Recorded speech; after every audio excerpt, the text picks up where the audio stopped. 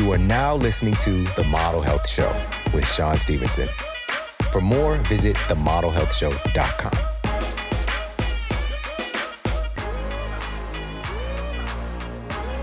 Welcome to The Model Health Show. This is fitness and nutrition expert Sean Stevenson, and I'm so grateful for you tuning in with me today. What does fitness mean to you? Oftentimes, fitness is associated with aesthetics, with our outward appearance. But in our culture today, we're making a shift towards looking at functionality and how fitness translates over into doing stuff in our lives. Being able to move through the world efficiently and effectively to reduce our prevalence of injuries, to reduce pain, to have functionality long into our lifespan. On today's episode, we're going to be diving into some of the diverse ways that fitness impacts our lives. And this is a very, very special episode for me personally, because when I started the Model Health Show, wanting to really target all the different areas of our lives that constitutes health, because health isn't just one thing. We can get tunnel vision and believe that food is everything. And food matters for sure. We know that food matters because it becomes who we are, becomes every cell in our body is made from the food that we eat. We can get hyper-focused on the exercise component, but health is more than just exercise and nutrition. It's more than our sleep. We know how vital sleep quality is today more than ever. What about our stress inputs? What about our relationships? What about our finances and the work that we're doing in the world? All of these things have an incredible impact on our overall health fingerprint that we have right now. Our personalized blueprint for our health is including all these different ingredients. But for that fitness component, I had one person in mind when I started this show to get his wisdom, his experience, his personality out to more people. And today I finally have him on. We're now in the 9th year of the Model Health Show. And so to have him on at this point is, number one, it's a long time coming. And number two, it's really special. And you're going to hear why in this episode, why the timing of this is even divine. So I'm really, really excited about this because this individual had an impact on my thinking in the health space and the impact that I was having on the people that I was working with for many, many years. And so we're going to be talking about fitness. We're going to be talking about the paradigm and mindset around fitness. And we're definitely going to have some fun along the way. Now, when it comes to fitness, obviously there's so many different things that we can get our hands into. And today, more than ever, we need to have some diversity. We need to have some inputs because life is going to happen. We might not be able to make it to the gym at a certain time, or, maybe we want to leverage our time when we're working out and be able to work out in our backyard and to get some vitamin D, to get some sunlight and some fresh air at the same time. What are some simple tools that we can utilize? Obviously, if you have a body, you have a gym. You have the ability to do a ton of different movements and to gain a new level of fitness just with our bodies alone. But what if we can add in a few tools? What if we can add in just having a couple of kettlebells around, or some cool time-tested pieces of equipment like steel clubs and steel maces and all the remarkable exercises that we can do with those tools. And today, things like battle ropes have become super popular. And these are all things that we don't have to go to a gym and wait in a line and travel to get access to these things. We can have these pieces at our own homes. And over time, I've grabbed a piece here, grabbed a piece there over the years. And now I have these really cool implements that I utilize on a regular basis. And so does my family. I've got my son, Braden, here in the studio with me today. Say hi, Braden. Hello. And he uses these tools as well. And I get my exercise equipment from Onnit. And Onnit is also an industry leader in pre-workout supplements and post-workout protein. If we're talking about protein, if you're doing a plant-based protein or if you're doing a grass-fed whey protein, so not the conventional stuff, they're doing things the right way. And Onnit is one of the few companies that actually puts their supplements through peer-reviewed clinical trials. In fact, their pre-workout supplement is based on the storied medicinal mushroom cordyceps. And a study that was conducted on their pre-workout supplement, ShroomTech Sport, this was done at Florida State University. This was a double-blind, placebo-controlled 12-week clinical trial. And the results of their study found that ShroomTech Sport, again, this was based on the medicinal mushroom cordyceps, they found an increase in bench press reps by 12%. How much do you bench, bro? 12% more? They found an increase in both combined bench press and back squat reps by 7%. So doing the superset jump off. They also found an increase in cardiovascular performance by almost 9% by utilizing Shroom Tech Sport from Onnit. Go to onnit.com/model. You get 10% off their incredible supplements, superfoods, and fitness equipment. That's onnit.com/model. That's ONNIT.com/model for 10% off everything that Onnit carries. All right, exclusive with the Model Health Show. Check them out, onnit.com/model. Now let's get to the Apple Podcast review of the week. Another 5-star review titled Gratitude by SF 2021. Sean, thank you so much for your content. The impact that you have is so profound. You are helping more people than I can imagine. I always feel a sense of understanding and peace, no matter what you are speaking on. Wow. Thank you. Thank you so much for sharing that over on Apple Podcasts. I really do appreciate that. And if you've yet to do so, please pop over to Apple Podcasts and leave a review for the Model Health Show. And on that note, let's get to our special guest and topic of the day. Our guest today is the legendary Gunnar Peterson, and he's a Beverly Hills-based personal trainer whose clients include celebrities, professional athletes, and everyday folks. Gunnar is the former Los Angeles Lakers Director of Strength and Endurance, and he's widely recognized for his expertise in functional training and his commitment to developing and implementing innovative fitness techniques. With nearly 30 years of experience in the fitness industry, Gunnar's dynamic approach, boundless energy, and sometimes risky humor only adds to the effectiveness of the experience that his clients enjoy. His clients include the very best from every domain of professional athletes, including athletes from the NBA, NHL, NFL, MLB, from the USTA, professional tennis, from professional soccer, boxing. Just a few of his celebrity clients include Jennifer Lopez, Matthew McConaughey, Angelina Jolie, Kendall Jenner, Ben Affleck. The list goes on and on and on. Very, very special occasion to have in studio with me today, the one and only Gunnar Peterson. We're going to start this episode off a little bit different. Oh, wow. I've got a book here, a special book for me personally that was gifted to me from my wife when I was in college. And I was working as a personal trainer. Hilarious that you pulled that out. At the University of Missouri, St. Louis. And this was the first book.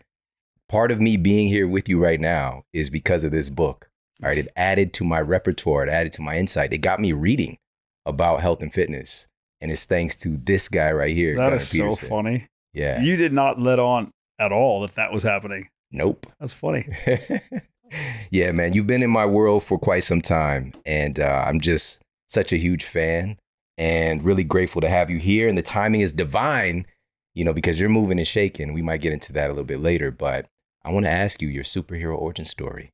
All right, you started off, you shared a little bit in the book. Yeah. This was back, 2005, 2004, maybe when that came out? The book came out January 1, 2005. Yeah. Just an easy date to remember. Yeah. Yeah. So I wrote it in 03, 04. Yeah. Going along, limping along, as it were.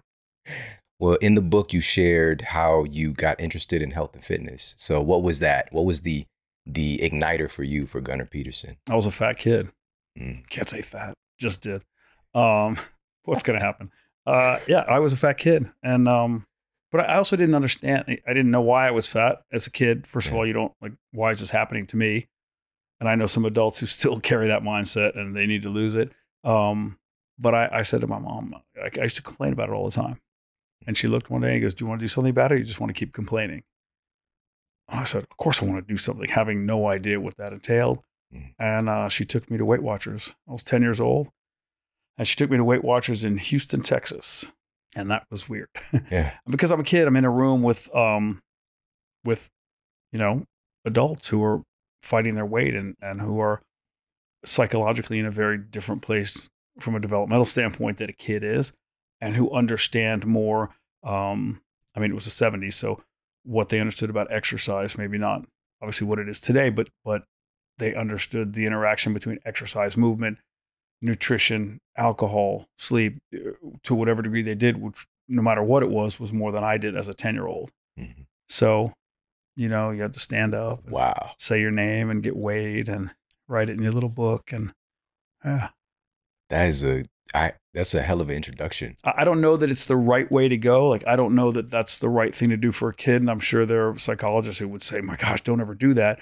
At the end of the day, it was good for me, right? Maybe not in the short term, but in the long term, I connected some dots about nutrition that I never would have, and about the role exercise plays. And so it works out, right? So did you start working out and like No, putting stuff I was together super active as a kid. I just ate garbage. I mean, and through no fault, my mom. So my brown paper bag lunch the next day changed immediately, and I had tuna fish on whatever it was. It wasn't white bread anymore, and it was mustard instead of mayonnaise with the tuna. And I got a Fresca was the drink back in the day. Fresca? Yeah. So that became the drink versus whatever regular soda. Mhm. People are like, why didn't you drink water? I don't know, because that's not what we drank then. Yeah. And I got an apple instead of an ice cream sandwich. Mm, yeah. So I started, and I dropped 5 pounds before the next meeting, which was shocker, but it was great to see it. And I started cheating on the diet immediately. I started cutting corners. I can have this, I can sneak that, I can do this, because now I know the game, which of course I didn't. And then the weight loss plateaus, and then you lose 3 or 1, and then that's not interesting anymore. So your habits revert, but now at least you have some knowledge. Yeah. That's the thing about all of this stuff. Unfortunately, in our society, we see these things as failures, but it really is giving us data that we can't turn it off, especially once we do something, we get some feedback. Mm-hmm. Your brain and your body knows. Oh yeah. Yeah. Yeah. I know. Look, what I've learned about nutrition since then, I've forgotten more probably than I know, but I have so many little bookmarks of do that, don't do that. Oh, that's a good idea. That's a bad idea. So at least now, and this is why I took my kids to a nutritionist, a long time ago. And I said to them, now you have an understanding, so you can't be a victim. That's the part I don't like. I don't like when people say, I'm eating healthy, I don't know. And you look at their diet and you go, there's a big difference between health or perceived health and what you can do to change your body composition. There's health, and then there's because it's healthy doesn't mean you can go unlimited quantity. And so all that stuff plays in. So I just tell my kids, I don't want you to be a victim. I want you to understand the choices you make are your own, and you're going to live and die by them. So at least go in knowing. That's the power of the information. Yeah. That's so important. So often we come into things as a victim. We have no idea about any of it. And so we just buy into whatever this person is telling us. Which is a derivative of entitlement, which is a super unattractive quality, especially in an adult. More understanding and forgivable with a child, but as an adult, you're entitled to have XYZ work out for you in your life. You're not. And you're holding the reins of this. This is your show, so make it work. Yeah. Inform yourself. Well, you're the guy. You are the guy. I think if we're talking about putting incredible physiques on screen for, some of the biggest movies of all time, television, the whole thing, Matthew McConaughey, J-Lo, Kim Cattrall, Ben Affleck, the list goes on and on and on. But you got, in fairness, this is not faux humility. Those people do the work, and they do the work without fail, and they are consistent, and they apply themselves, and they prioritize, and they will not be denied. So hopefully, as the trainer, the person piecing together the program on the fly, or even if you have time leading in, you're just helping them stay closer to the straight line than deviating way over here and having to come back to it. You're getting them to do, looks more like a slalom than, but they get the credit. So the people who take all the credit, you can't take the credit for those people. Yeah. You can't look at them do it. I'm happy they came. I'm happy they stuck with it. I'm happy whatever I provided was enough to get them to keep coming back, because it's the consistency that wins the day. Yeah. And they earn it. See, all right, man. The humble vibes. It's true. It's not humble. You just got to keep it real. Okay. Well, keeping it real goes wrong. All right. That's a Dave Chappelle skit back in the day. But here's the thing, man. There was a time when, and still it's happening, when people are just like, Gunnar, you got to see Gunnar. You got to see Gunnar. Gunnar's the guy.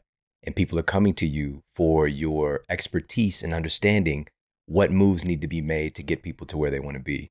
But you had to figure this stuff out for yourself first. Oh, yeah. So still do. Your gym is like one of the, the quote hottest places in LA, truly. And coming to that space, that's kind of like that's your workshop in a sense, right? Oh, yeah. So I'm wondering, how did it get started? Like, how did you go from that kid who was cutting corners to finding yourself in the gym lifting heavy stuff? The gym is probably the most fair place in the world to me.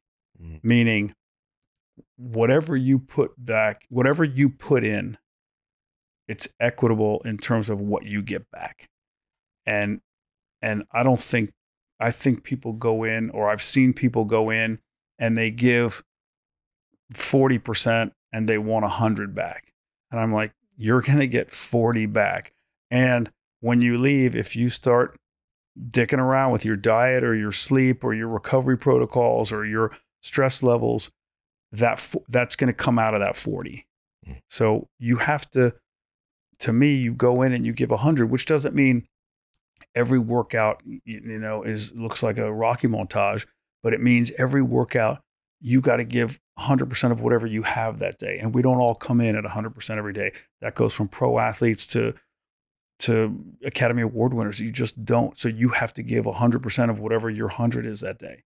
And you will get that back every single time. And if you're doing resistance training versus just cardio, that's a physiology thing. You speak to that.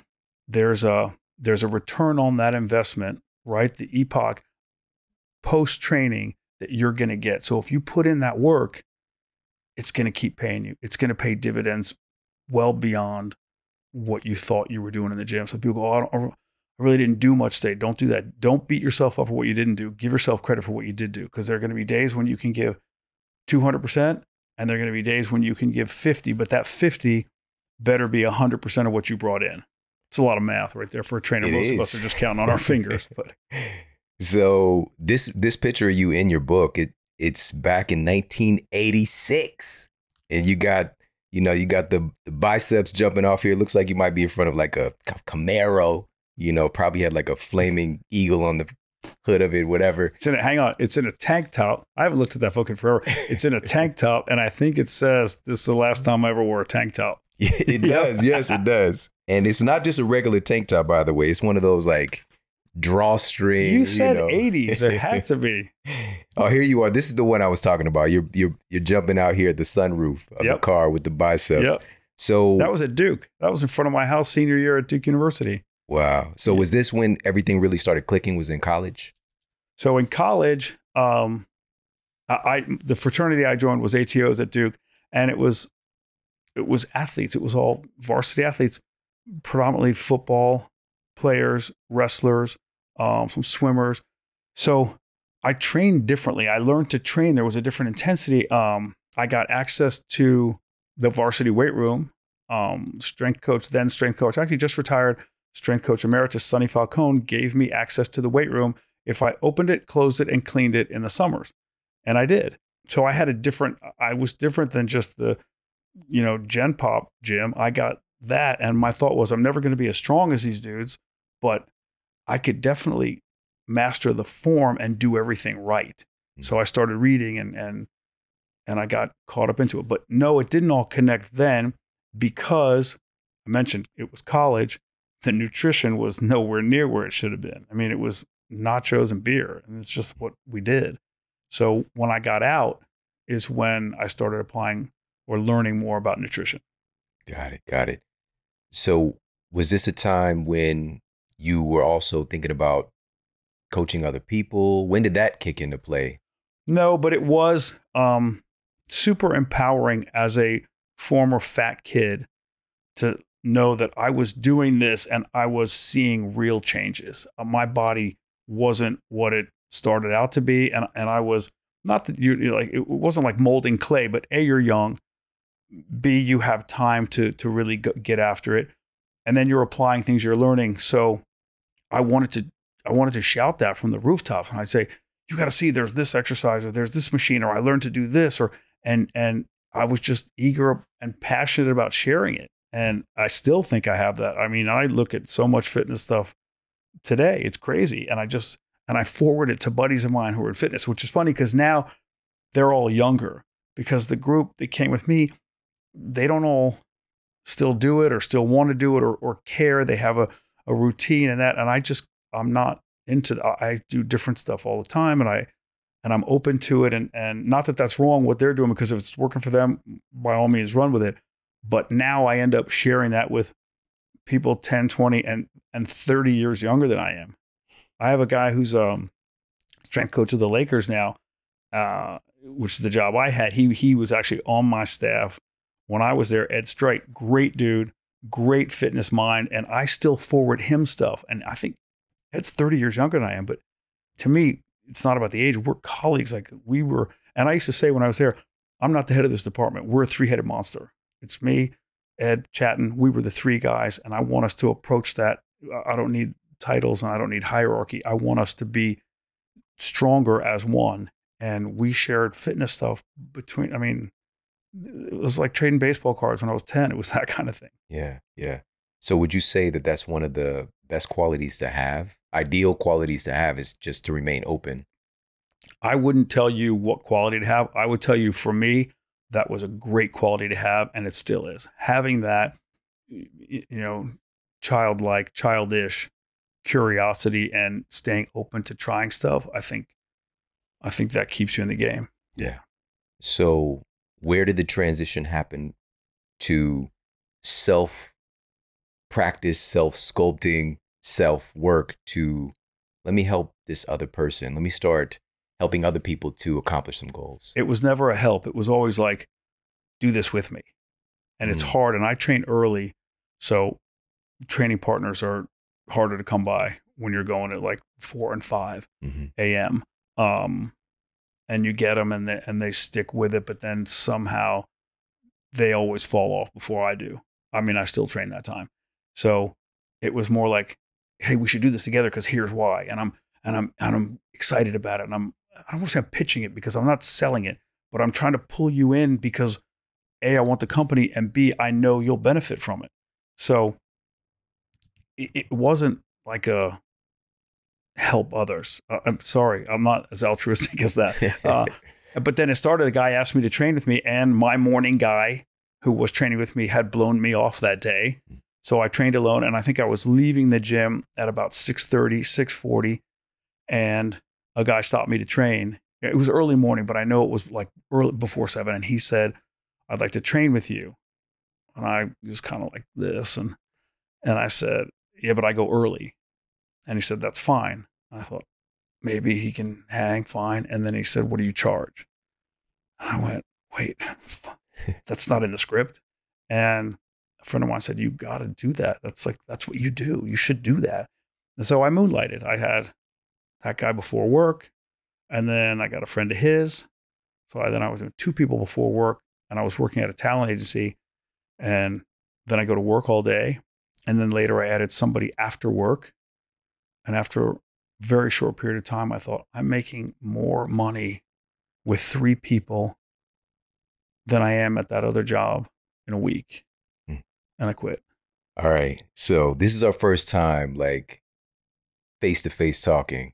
And this is nuts, because just a short version of this, my health was tragic, absolutely messed up. All right. When I was in college, I did some things to turn my health around, got myself healthy, but I didn't look like a guy who like lost weight. I just looked like somebody who was going from looking very sickly to somebody who was like radiantly healthy, to the degree that people started coming up to me at my university, like, what did you do? And so a friend of mine's sister who went to the university, she stopped me one day. She was like, what did you do? Like, you look so healthy. Would you work out with me? And I was like, absolutely. You know, I was like, I can meet you a Saturday, whatever. Then she said, how much should I pay you? And it's just like time froze, right? She's like, That's so weird. I've never heard anybody else, but that's, you would pay me to do something I would do anyways? For sure. It changed. Like, I didn't know that existed. I didn't know that was a thing. And so that's when it all began for me. And this is a true story too. I was like, $7? Like, I didn't, I swear to God, because the job that I had was like $7 an hour, you know? So that's where I started. Should have at least gone to 8. I don't know. I didn't know. I was going to do it anyways. And I was just like, yet another trainer who's a bad businessman. It's a time. It's a forever story, right? Yeah. I'm that guy. I'm that guy still. It's just business, whatever. But that's when you said that, I was just like, this is why I connect with you so much, you know, because again, it's something you would have done anyways. If that guy had said, I'm cool, I would have said tomorrow, 5:00. Yeah. And we would have worked out together until he fell off. Yeah. And I don't know what I'd be doing, but I wouldn't have done that. Yeah. Right. So amazing. And then also here's the thing too, and I want to ask you about this. Being in that environment, it tends to be magnetic to other folks as well when you're training people. And so like people were coming up to me, seeing me working with her or other people. My professors became my clients as well. We talked a little bit about this before we got started. The faculty at the school, you know, and just like people seeing this thing, they wanted to take part in it. Yeah. And to me, there's a part of that evolution where you get to invent or reinvent yourself. Like the person I became as a trainer on the gym floor was not the person I was working at the talent agency. Mm-hmm. Not that I manufactured a persona, but it's a different work environment. So you're slinging around different terms and you're acting a different way because now you are not only the boss, but you're the only boss. And in the other corporate side, there's a hierarchy that you're very well aware of. So you act and speak, and I don't say you mind your P's and Q's, but you do to whatever degree. Whereas in the gym, you're in the gym, so you let it fly. And for me, I like that. And when you get that positive feedback of clearly they like it too, because they keep coming, they keep paying, they send friends, somebody else asks you, a stranger says, I want to do that. It looks like fun. Well, whatever. All of a sudden you're like, I'm good at this. And I will say I was hesitant in the beginning, right? Like I did it. And then I started to see myself from the outside, like, well, I'm becoming like something. And then I looked around more at the field and I felt, not imposter syndrome, but I thought I'm not certified. I don't know, like, I don't really know how to train people. I know how to work out, but I don't know how to train people. And then I looked around at other trainers, right? The field. And I thought, these guys all look like they're doing it the way I am. You're just doing it. It's a job, not a career, right? And there's a big difference.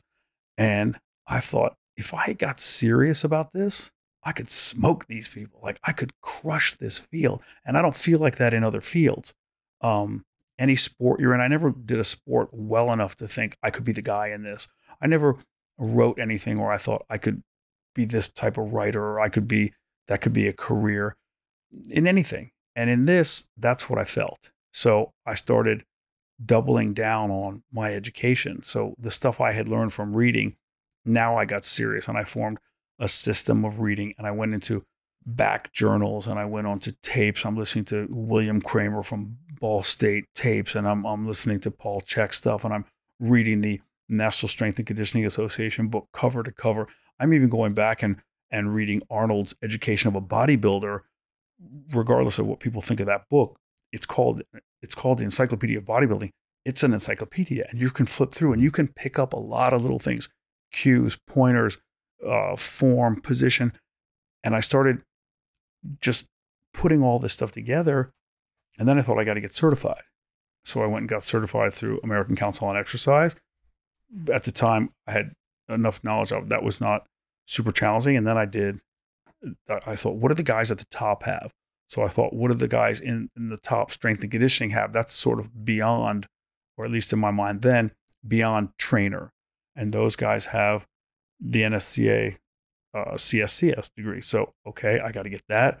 Got that. And I thought I'll keep that in my pocket in case I ever want to, transition into pro sports. And so you start just amassing, and I would fly to seminars and I would go anywhere. I'd fly to Orlando for, I did Orlando, I did Phoenix, I did Boston, I did San Diego, San Fran, anything where somebody was speaking, you know. I'd go see Juan Carlos Santana, I'd see Vern Gambetta, I'd see Paul Chek, Mike Clark, I'd see any of those guys presenting. I thought, I got to learn whatever they're teaching. I got to learn. Yeah. And then you start putting together what works for you, or you, not that you guinea pig it on people, but you start applying different things you're learning, and you go, wow, that's making my programming more effective. They're benefiting from that. I have to put this together. I have to piece that together. And like we talked prior to, you start saying that and people start hearing it, and then somebody starts parroting it, and you're like, no, that was mine. Trial and error. I came across that after X number of thousands of hours of tweaking this. You can't just poach it. And I'll always give the credit. Yeah. Bob Guy, that's a big thing of what I do. Former Mr. Universe had peripheral heart action. And I started reading about that, and I go, that just makes sense. All these people claim, I don't have time to do strength training and cardio. How can I get the most out of this? I don't have time to train 2-3 hours a day, blah, blah. And I go, okay, I got it. And I would try to understand how I could get more out of the body in less time, because time's the one commodity you can't make more of, right? And that applied to every single person that was working with me. And when I came across peripheral heart action, I just went so deep. Maybe as a bodybuilder, it's not the best way to gain mass, but that wasn't the group of people that were coming to me. So the ones I had that were wanting to change body composition, right? Decrease fat, increase lean tissue, but not gain massive size. That kind of training works. Man. So I want everybody to really pick this up. You're talking about a simple principle is investing in yourself, and just taking what you're focusing on doing with your career, your livelihood, and becoming world-class at it. And that required you to dig into these different resources. And we started the episode with this.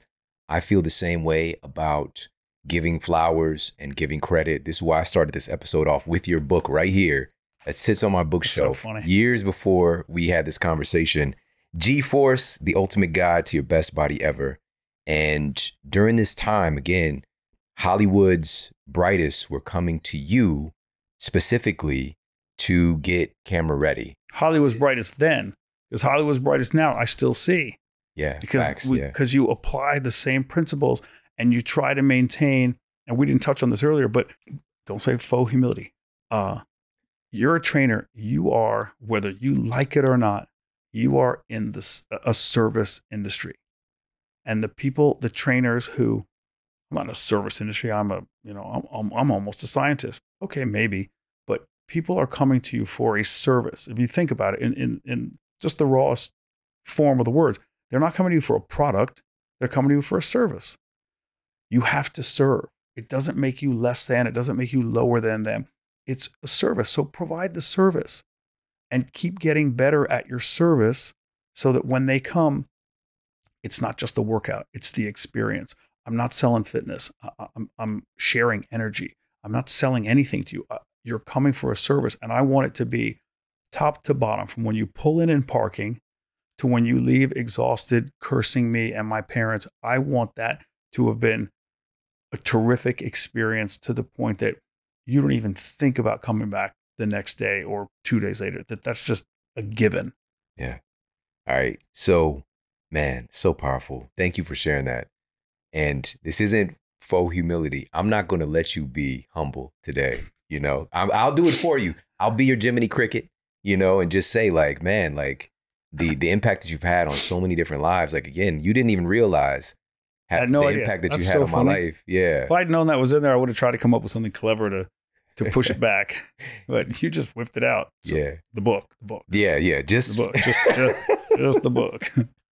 For now. Yeah. Man. So again, being that person, that go-to person for celebrities, when did that start? When did you start working with celebrities and having celebrity clients?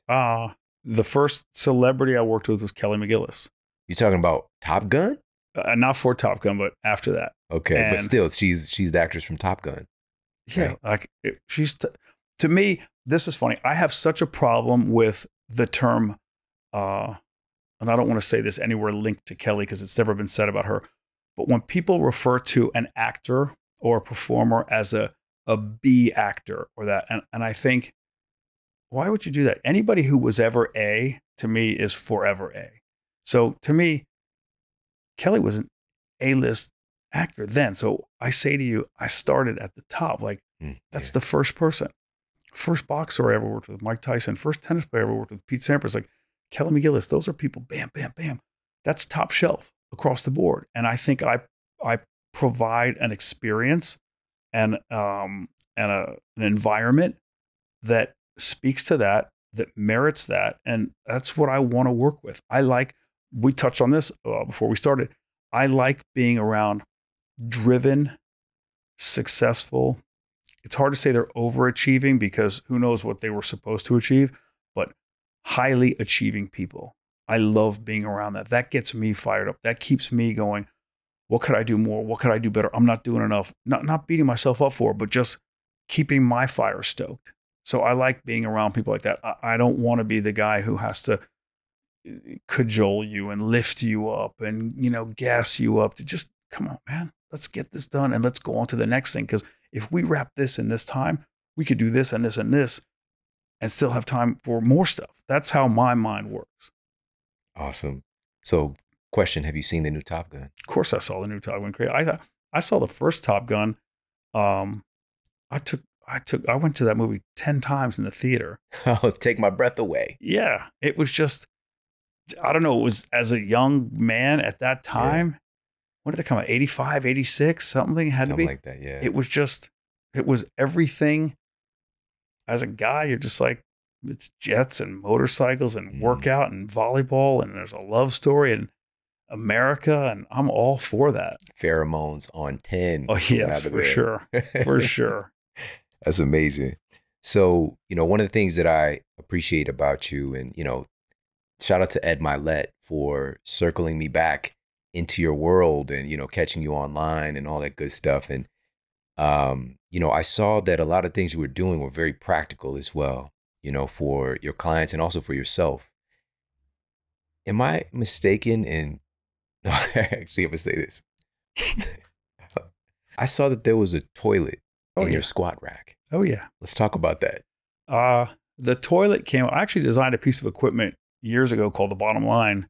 It never got it manufactured. Again, I can design it, but I don't know how to do manufacturing and marketing. But it started because people would say to me all the time, I can't do squats. I can't do squats. I love squats. And I think the NSCA used to call, maybe they still do, the king of all exercises. And there's some people online that trash it and you don't need them.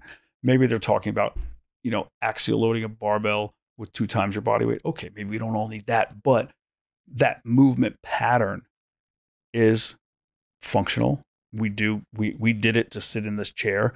And when they say that, I'd say, well, try this. And I designed this piece of machine that stopped your knees from traveling too far. And you could adjust the height. You could adjust the height of the front bar. You could adjust the height of the seat. You could clip bands onto it so you could add resistance. You could obviously put a bar on your back, but that was too complicated. So at one point, I don't know, I said to somebody, did you use the restroom today? Yeah. What do you mean? Well, show me like how you do that.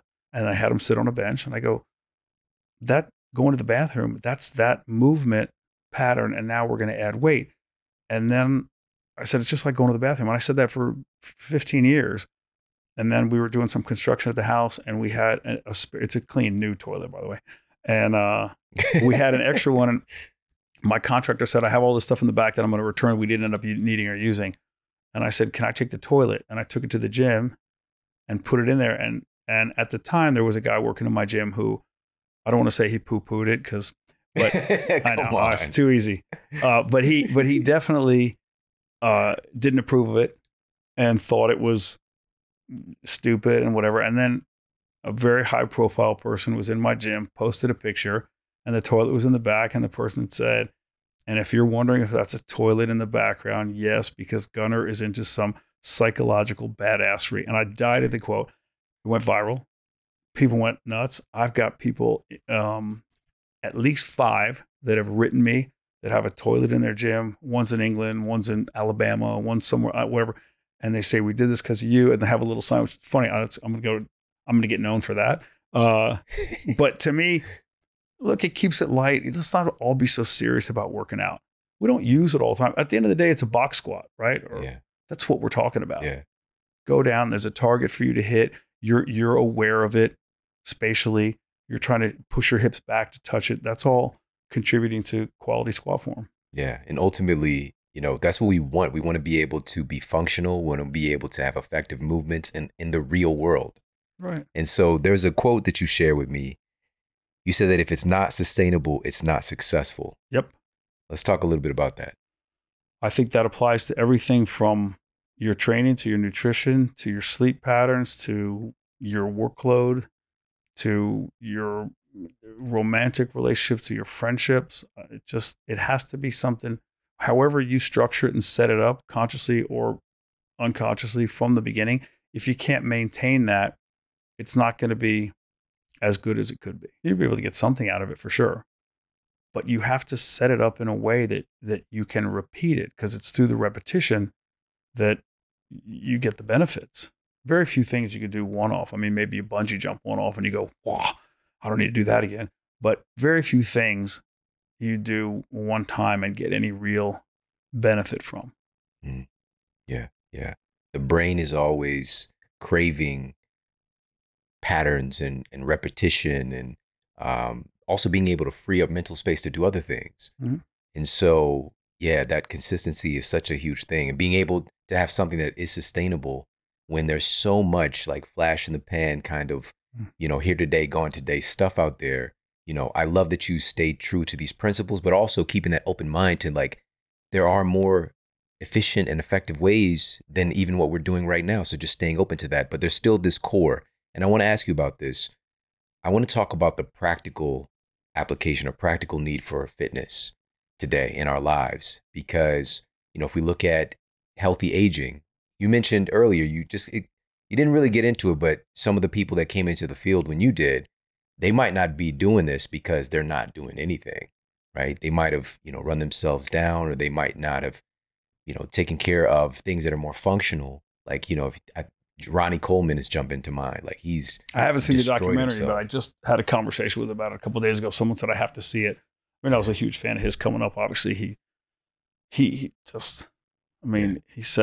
broke barriers. It was unheard of what he was doing, the poundages he was lifting, the physique he presented on stage year after year after year. Like, how does a guy do this?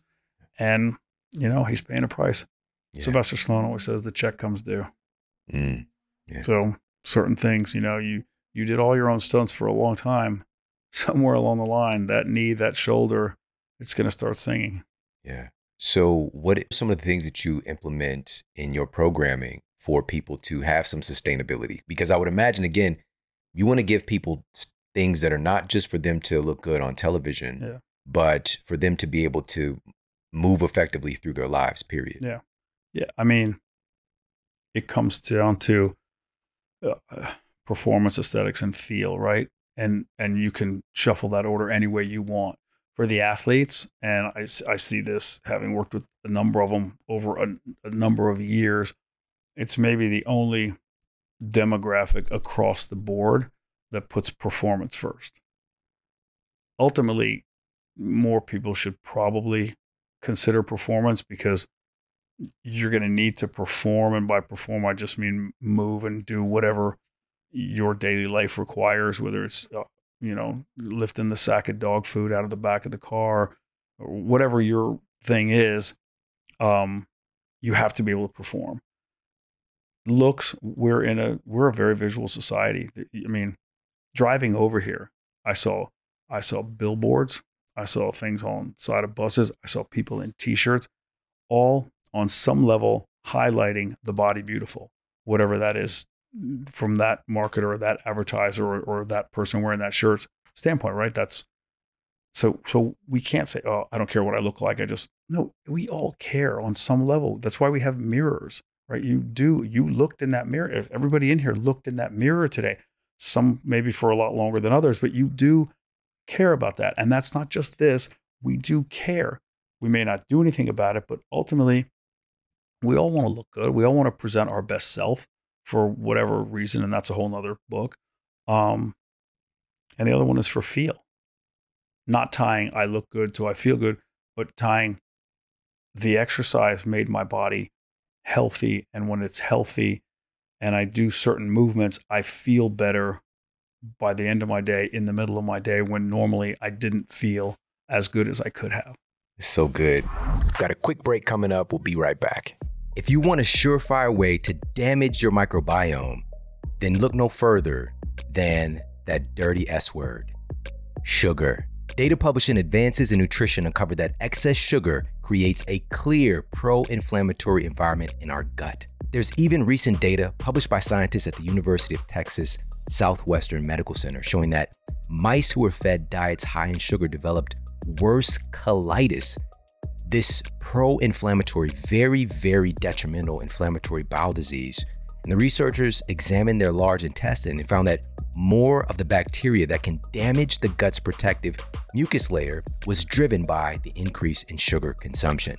Another study cited in Science Translational Medicine describes how sugar is likely making negative alterations to our gut bacteria.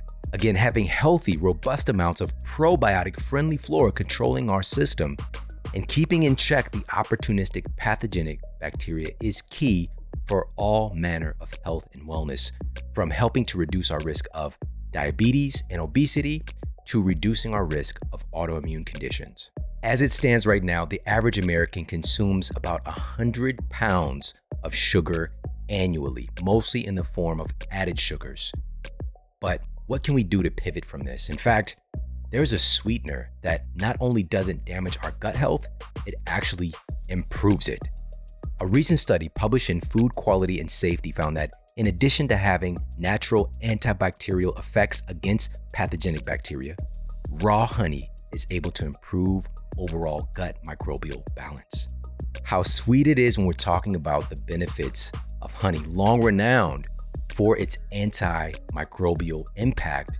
We're talking about the external applications, but it has these internal applications as well. But the key here is making sure that your honey is not coming along with pesticides and heavy metals and all these other things that are common in bee products today. We want to make sure that we're dedicated to sustainable beekeeping as well. And this is why my honey that I utilize, that's in my cabinet right now, is bee-powered superfood honey from Beekeepers Naturals. Go to beekeepersnaturals.com/model and you get 25% off, taken off automatically at checkout. That's BEEKEEPERS naturals.com/model for 25% off. They do third-party testing for over 70 plus pesticide residues for heavy metals and negative bacteria like E. coli and salmonella to make sure that you're not getting any nefarious things, along with your healing, delicious superfood honey. Again, go to beekeepersnaturals.com/model for 25% off. Now, back to the show. So you just said this term, the body beautiful. You've witnessed firsthand the transition of what our society kind of deems as beautiful and the target that people are going for with their body composition, the exercises that they're doing. Because there was a time where people were looking to be as slim as possible, to we get the Jennifer Lopez era and things start changing. So let's talk about that change, because you got to see it firsthand. We went from the pancake to the pound cake. All right, let's talk about it, Gunnar. Oh my God. I just made that up. I don't have anything to write that down with. If I ever use that, I'll quote you, I promise.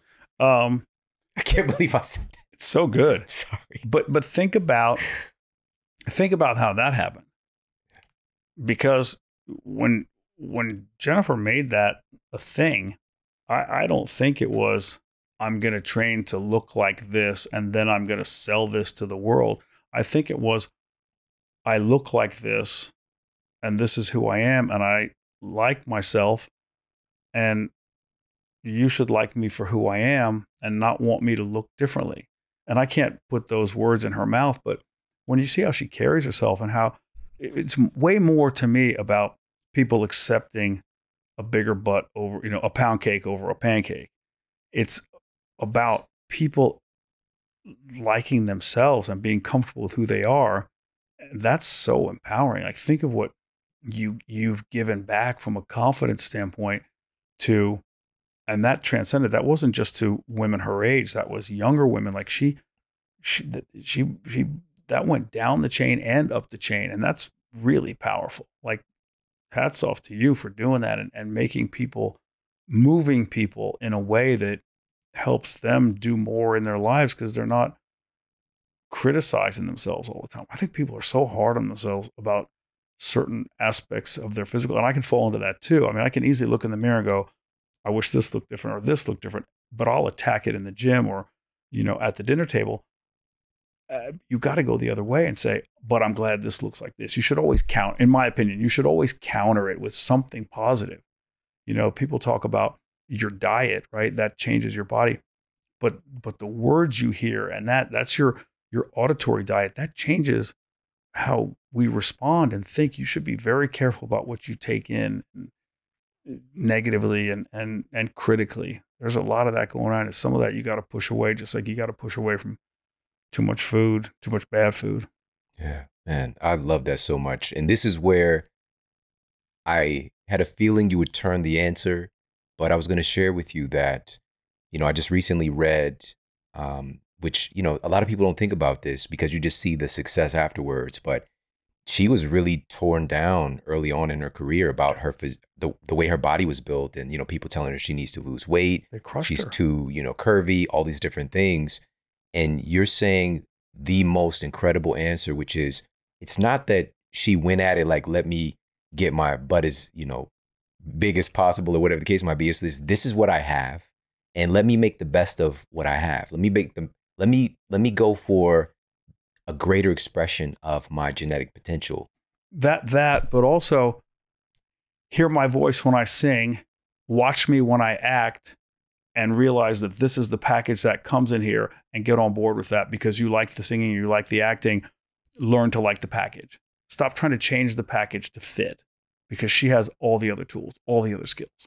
Yeah. And eventually her constitution's so strong that you bend that, right? Dwayne Johnson talks about making a dent in the universe.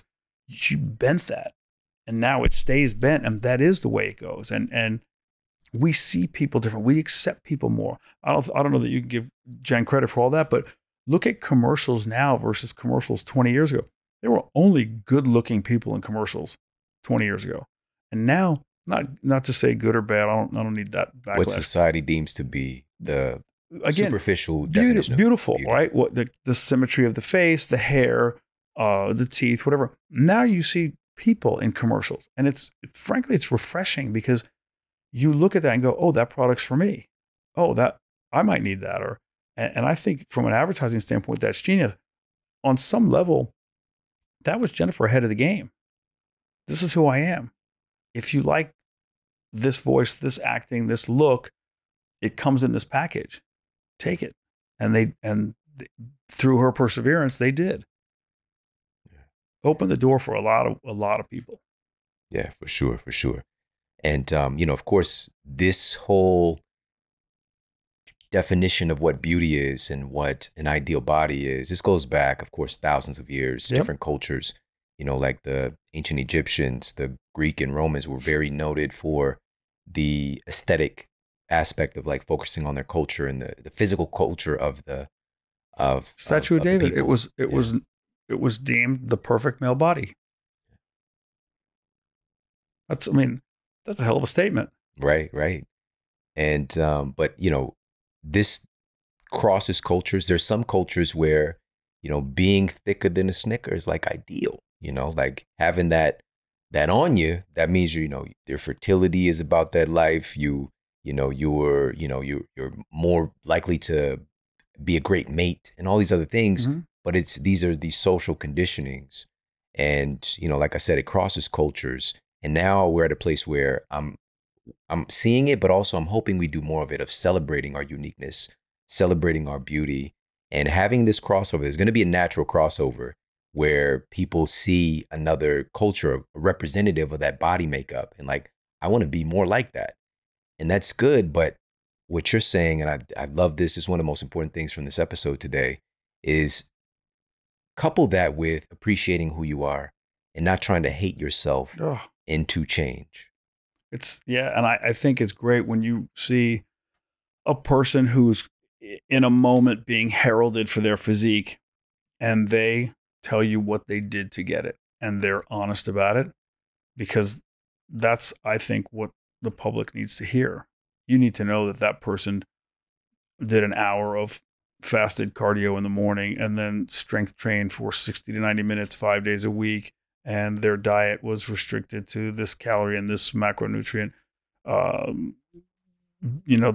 the way they strategize that. And they slept this much and drank this much water. Then you realize, wow, that's why they look like that. If they can sustain that, cool. But if they can't, then the next time you see them, they're going to look different. That's just, it's not sustainable. It's not successful. And that's what that comes to. So I don't like when you see someone present an extraordinary physique or a heretofore unseen level of physicality on screen. And then they go, I really didn't think about it. I was so focused on the script and really getting the character down. I did a little bit of this or a little bit of that, but that wasn't my focus, because they don't want to seem like they were too narcissistic. And you go, no way. There's no chance your body went from what I saw you in the movie 2 years ago to this without concentrated effort. Just own it. Just be honest to the fans and to the future fans, to the youth. You don't want to say to the youth, hey, you can do very little and you'll have this kind of transformation. Be honest with what it takes. That's, I think, your responsibility. I'm not a role model. Okay, maybe not a role model, but there are people who are going to look to you for guidance and try to go, how do they look like that? I want to look like that. You have to map out for them what it actually takes. It's a lot of, it's a lot of work. Facts. It's a lot of work. And also, if you're cutting corners, can you be honest about that as well?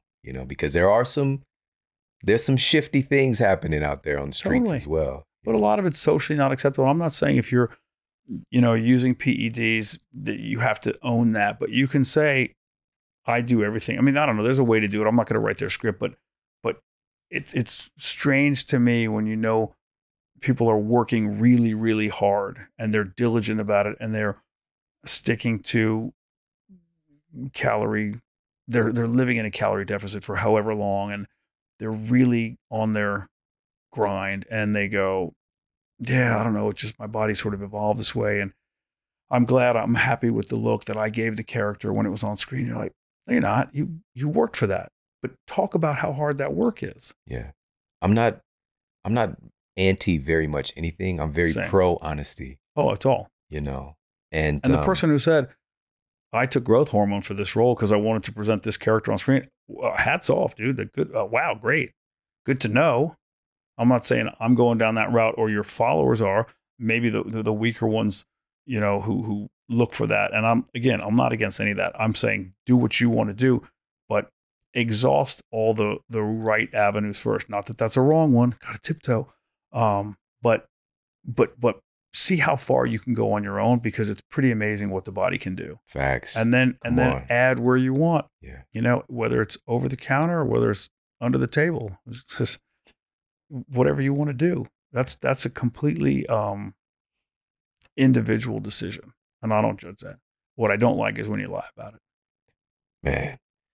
Gunnar Peterson. We're here with Gunnar Peterson, the legend. I got to ask you about this because, fitness is so much bigger than just fitness. And you already mentioned, we've got the performance side, the aesthetics, the feel, but you've had the opportunity to see firsthand in your own life and in all the people that you've worked with. How does fitness cross over into other areas of our lives, our relationships, our work, and things like that? We have something written in the gym that says everything you do inside the gym makes everything you do outside the gym better. And I see that every day in my own life and in other people's lives. So the take home from that is it'll make obviously whatever your physical tasks are in life will be easier because you're training above and beyond that, right? Whatever you're carrying, lifting, pushing, pulling, hinging, lunging, whatever in the gym, whatever you have to do in real life, easy, because you've already done it and you've done it heavier. It improves your patience. It improves your quality of sleep. You're a better spouse. You're a better parent. You're a better friend. You're more resistant to injury. You're more resistant to disease, illness. Your rate of absenteeism goes down at work. You become a better employee or a better boss. You earn more. That's rewarded.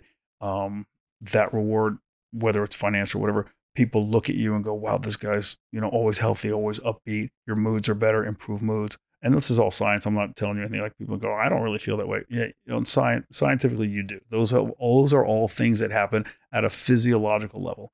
And then your self-confidence goes up because of all those other things that have happened, because of what you did in the gym. And then that just, to me, opens up so many other doors. Yeah. How can you not want to work out? And I'm not saying work out with me or work out the way I work out. I'm saying do something physical. You have a brain and a body. You're arguably working your brain every single day. Work your body every day. Different levels of intensity, different durations, but do something. Move it. Like, what's McConaughey's thing? Break a sweat every day. Just break a sweat. Like, come on. Doesn't mean go crazy. Doesn't mean run a marathon. It means move your body. Respect the what you have, the machine. You only get one. Yeah. I remember it was Jim Rohn said that, take care of your body. It's the only place you have to live. Yeah. Great. And that stuck with me a long time ago. Great line. There's so much that's coming forward right now. We still have a lot to learn about the human body. We're not even really close to cracking the code that we've been looking for, but we're seeing some interesting things. For example, we know that strength training has some very unique and kind of exponential benefits. And one of the things recently discovered were these myokines that are getting produced when we're engaging our muscles under resistance.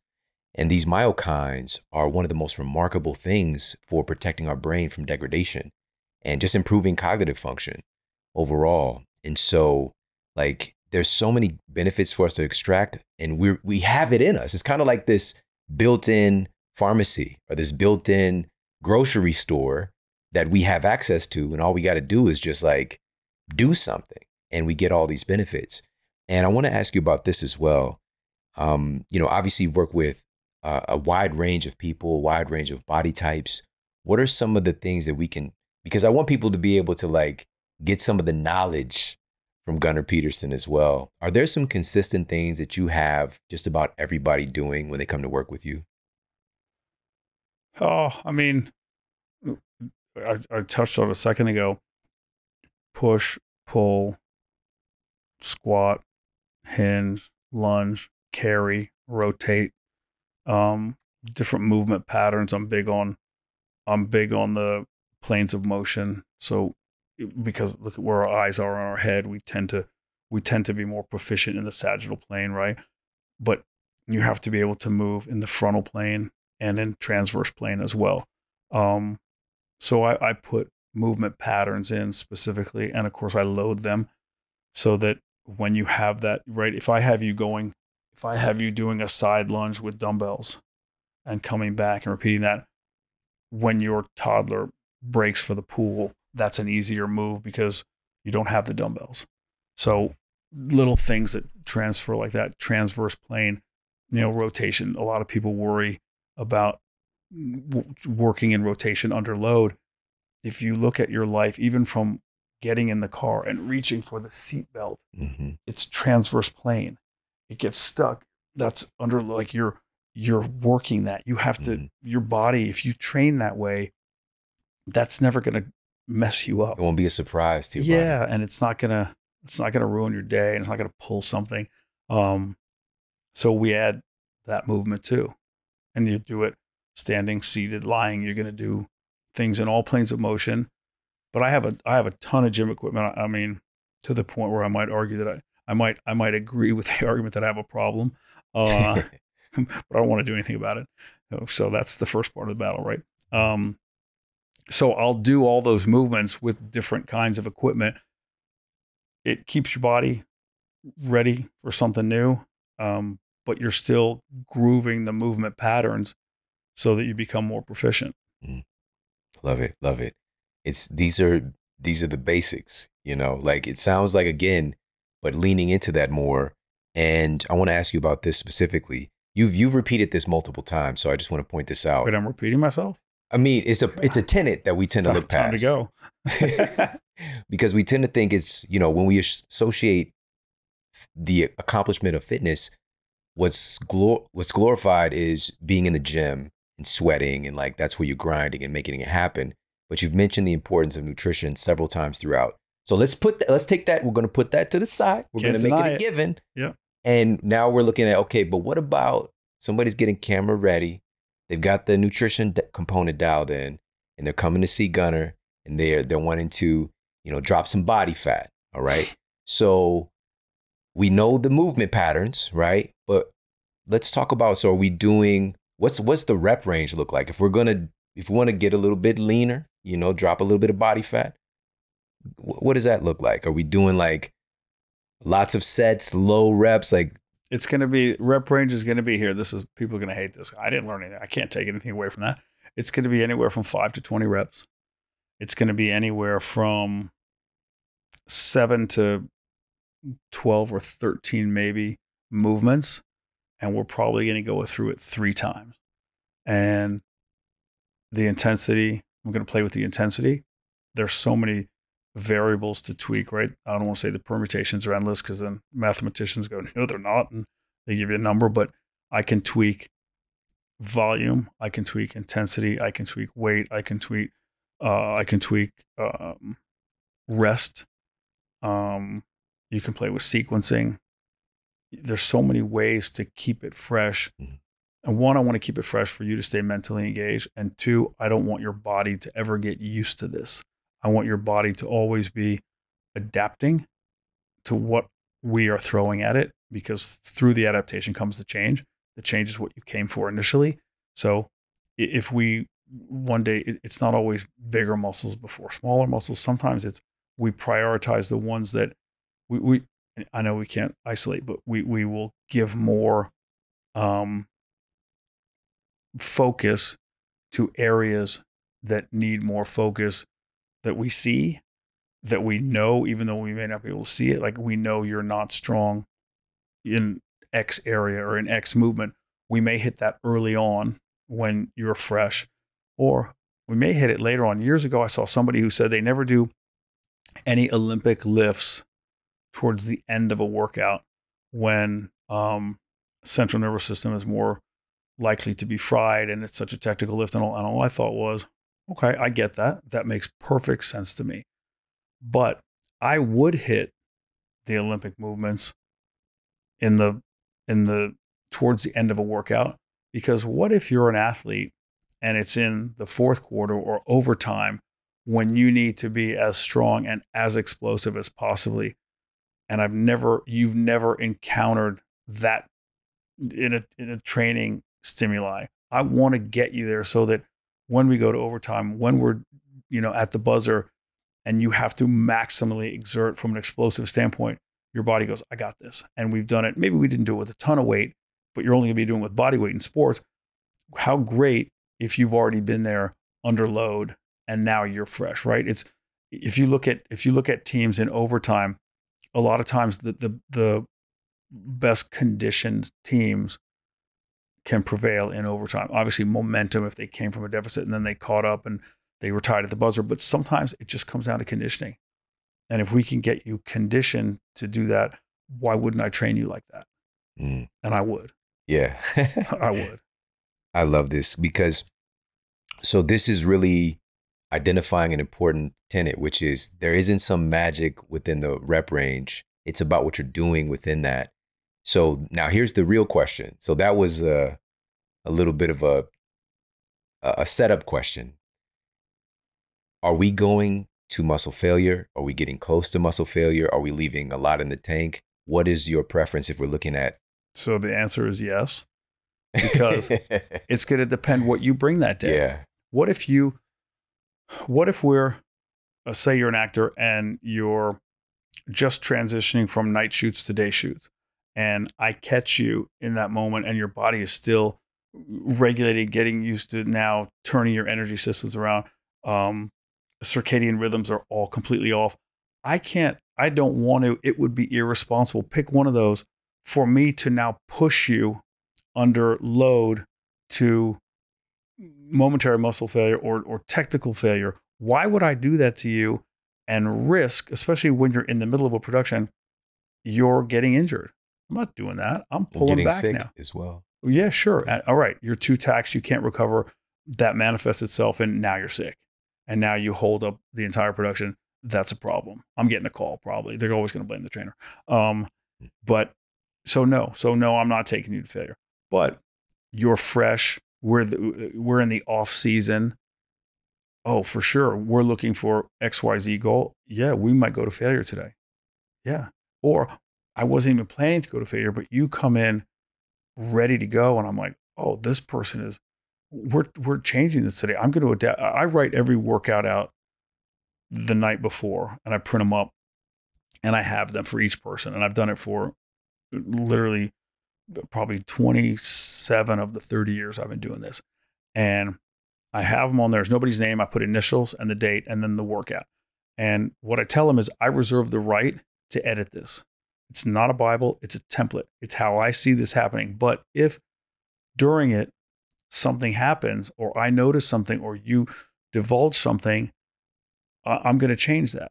But if not, that's what we're going to follow. So that could be you're hungover. That's an easy one, right? So I think, okay, I'm not going to try to punish you and push you, but I'm going to push you so we get the most out of this in your current condition. That could be you didn't tell me, I haven't seen you in 2 weeks, and you didn't tell me you got a boob job last time I saw you. And now the doctor says you can come back, but you can't do anything upper body. Or, you can only do light cardio, whatever it is. I look at that and I go, oh, I got to amend. I have to make changes. I got to edit right now. So what I had planned may not be the best thing for you. So I will go to failure for sure. What were the other ones you said? Just prior to failure or just leaving a lot in the tank. Just kind of like, and sometimes you got to leave them in the tank because they say, I'm squeezing this in and I have to be on set at this time. And I know that means they're going to have a 12-hour day. I can't gas you right now.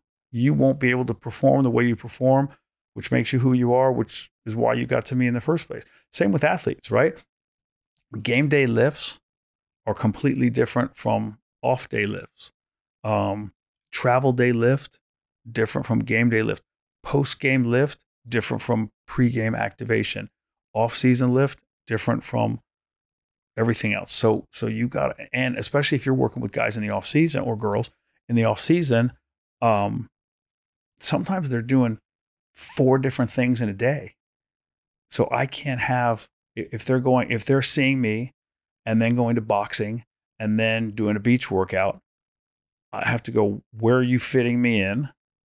Why did you choose to put me in that slot? Who told you that and why? Because I want to understand and then I want to give you my feedback. And that's going to be goal dependent. It's not that strength and conditioning always comes before footwork or hand to eye or whatever. It's going to come where it comes based on what your end goal is. Where do we give it? Do you take a nap? Do you do this? Did you sleep? So you have to be flexible in your programming. And if you're not, and you're like, this is how I do it, and this is short-lived for you. Yeah, man. That's some of the best advice because life is constantly changing. There's always, nothing is staying the same. It's just, that's a part of life. Life is movement. Life is change. And so it's great to have that template, but we can do this, especially if we're working in this field, for working with people, but we can do this for ourselves. And I literally do this every day. I'm checking in and seeing what range I'm going to go based on. You do it yourself. Absolutely. Me too. I do it myself. And I have people come in and I usually put them on a piece of cardio, whether it's a treadmill, an elliptical. I put them on some kind of repetitive movement pattern cardio to elevate the core temperature. But it's also a way to get them to realize they're in the gym now. You're in the gym. Mm-hmm. And we're taking all that outside noise, and we're going to dial it down. And then towards the end of your 3, 4, 5, 8 minutes, whatever we do, and it's not scripted like that, because some days I see you're antsy. You don't want to be on there a long time. Some days I see you're antsy and you should be on there for a long time, because you need to get out of whatever headspace you're in when you walked in to be in the gym mode. And I'll say usually, how's the body feeling? That's anybody's ever trained with me is going to go, oh my God, he says that all the time. I do, because I want you to tune in to how your body's feeling. I feel great, or I'm sore as shit, or I feel like I didn't sleep, or I don't know, my shoulder's hurting, whatever it is. I'm going to factor that into how we proceed from there. But I need you to check in with you before I check in with you. I can't just come over and assess it. I'm sure I can watch you walk down the track. And if you're limping, I go, okay, well, that's going to be a problem. But if you're not, I may not know you're hiding it, or you're not even tuned into it. So I'm going to ask, but it forces you to check in. I'm going to ask you one more question in the same line of thinking. And I kind of have a feeling what the answer is going to be. Again, now unpredictable? No, that's some bullshit. This is so again, if the target is fat loss, or is there a preference? Are you leaning towards circuit training, straight sets, supersets? So if I'm taking the peripheral hard action approach, just because I know it works, I've seen it play out so many times, I'm going to create an aerobic environment through what might normally be considered anaerobic movements and how I sequence them. So I want your heart rate to come up and to stay up, but I don't want you to forego strength training. So I'm going to find ways to force your heart to work consistently versus having it just jump and then drop back. I'm not just trying to get your ATP. I want to get all the systems, and I want you to feel that all the way through. And I want you to leave feeling exhausted, but not beat up. So I'll sequence it. I might do a basic one. If we're doing a dumbbell bench press, I may do shoulder off, glute off dumbbell bench press, and then have you get up and pick up a weight and do a Bulgarian split off the end of the bench, and then drop down and do a weighted hollow body hold on the bench, and then get up and get on a Versa climber for 60 seconds. So I did if you're looking at it in not, I don't want to say body parts, but if you're looking at it in regions of the body, an upper extremity move, a lower extremity move, a core move, and then something that spiked you higher than those movements probably did from a heart rate standpoint. So I know you were elevated, spike, come down, elevated, like that. Mm-hmm. Got it. And then we just repeat that cycle? No, so that might be the first, 4 movements. I might have another one in there that's 5 back to back to back. If you're training every day, I'm probably going to use some kind of a modified push-pull program, because I don't want you just to do everything all the time. I think there's a burnout that comes, and also your whole body just feels beat up. I don't need you to feel that way. I want you to feel energized, not drained, exhausted, but invigorated. Got it. So there's a lean towards circuits here. Yeah, but and yes, you're not wrong. Circuits is such a, to me, circuit training is such it's a catch-all, and it sounds way more random. Like if you think you do any 4 things 3 times versus the 4 that I just mapped out, if you didn't have purpose and thought behind that, your yield will be far less than mine. So like people go, well, I just did a little bit of this. I watch people in public gyms all the time. They do a little bit of this, a little bit of that, a little bit. And I think, I mean, cool. But if you had changed that up and added one little thing, that could have been effective. But the way you did it was so poorly planned, unfortunately for you, because you spent the time, what you're going to get out of that is going to be far less really than what you deserve. Yeah. And that's where I say, hire a trainer. I'm not pushing my field. I don't get anything out of this for me. but hire a pro. You would no sooner, if you had never gone scuba diving, you would no sooner go rent tanks and jump in the water. I mean, you get a pro, take a lesson. Same thing with tennis. I've talked about that before. How about this for a frustrating afternoon? You don't play tennis, I don't play tennis. We go buy 2 tennis rackets and a can of balls and we get out on a court. That would suck. That would just be awful. We don't know how to grip the racket. We don't know what a swing through looks like, a follow through. We don't know the difference between a forehand and backhand. We certainly don't know how to serve or keep score. That's a frustrating afternoon. However, the two of us take the same money, go hire a tennis pro and take a lesson. Within 10 minutes, you're stroking the ball and you feel like it's fun. This is engaging. We're doing something together. The payoff is so much more. Same money, same time. But you had an ego and I don't need a pro. I don't need a lesson. No, you do. And you do need a lesson in the gym. Yeah. I heard my own tone. I'm on my soapbox now, but I see it all the time. I don't need a trainer. I'm not saying you need a trainer all day, every day, but it doesn't hurt. I travel, I hire trainers because I want to see what they're doing. Maybe I'll pick up something. I like to talk to people in the field. It's not putting anybody on the spot. It's like, let's do a workout. And I've been to some places where they have no plan. And I've been to some places where I see things that they do and I think, wow, if I ever did that, I would lose everybody who trained with me. And then I see others, I'm like, this person is so prepared. I mean, where they are, they're probably not going to, maybe they don't want to reach great heights in the field, but there's just such good quality trainers out there. They're all around the world, but especially you see them in places you're like, you're so good. Like you're in this area where you're never going to be, air quotes, discovered. And maybe that's not your goal, but man, you're good at this. And then you see others, you're like, dude, you should never leave this gym because you'd be fired anywhere else you went. So, again, you've helped to shift the culture in fitness and training for many years.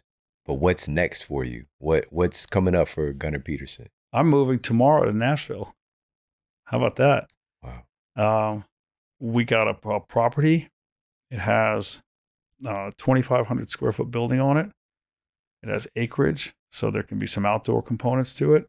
We're adding about 10,000 square feet to it, and it's going to be my lab, my candy store. It's going to be all the stuff, I don't want everything you ever dreamed of, but it's going to be the place. I have a sign in the gym, in my current gym here in Beverly Hills, that says, "There's no place I'd rather be," and that's going to always be. Like right now, there's no place I'd rather be than right here. I was excited to do this when I got your text, when Ed Milet said, you got to meet him. I was like, I've been fired up to come on this. I followed you for a long time. I even comment on your stuff. And I'm like, there's no place I'd rather be. I mapped this out. When I got back in town about 5 days ago, I worked back from this, what I was going to do. So I had it bang, bang, bang. And I was on, you saw 5 minutes early. And so I like to always be where I want to be most. And so my new gym will be that. It will be that place. I guess when you talk about a gym, you can't say it'll be that place on steroids because then people say, but it'll be that place augmented, right? It'll just be everything I've wanted. It hopefully can deliver a product that people want, that they're into. I'll never push it on people, but I want that buzz to be, what is that place? I want to get in there, and I want them to leave feeling as happy as they were when they got there. Amazing. Well, the bright lights in Nashville are going to get a little bit brighter with you there. Let's see. And man, it's just been such a great opportunity to hang out with you. Thank you so much for making me a part of this plan. You're literally moving tomorrow, and so to be here with you in this moment is really, really special. And again, I know you didn't know the impact that you've had on me, my thinking. And so I'm just really grateful for you. I dropped my wife and daughter off at the airport this morning. I drove back to check on the progress of my gym, of which there was not as much as I had hoped, of the dismantling. I worked out in the gym for about an hour and 5 minutes, literally in the parking lot, in the wreckage of the equipment. And I was just like, I'm doing this. And went home, showered, and came over here. It was all mapped out. And I'm like, this is a great day. Yeah. What's that Burt Kreischer line? Best day ever. Best day ever. Yeah. Yeah. I think if you go into your day knowing or hoping that it can be that, it's way more, you have a much higher chance of having it be that. Facts. Man, well, thank you so much for, just being you. I mean, this is amazing. Like to sit here with you and to hear these insights. And obviously people are going to want to jump into your universe a little bit more.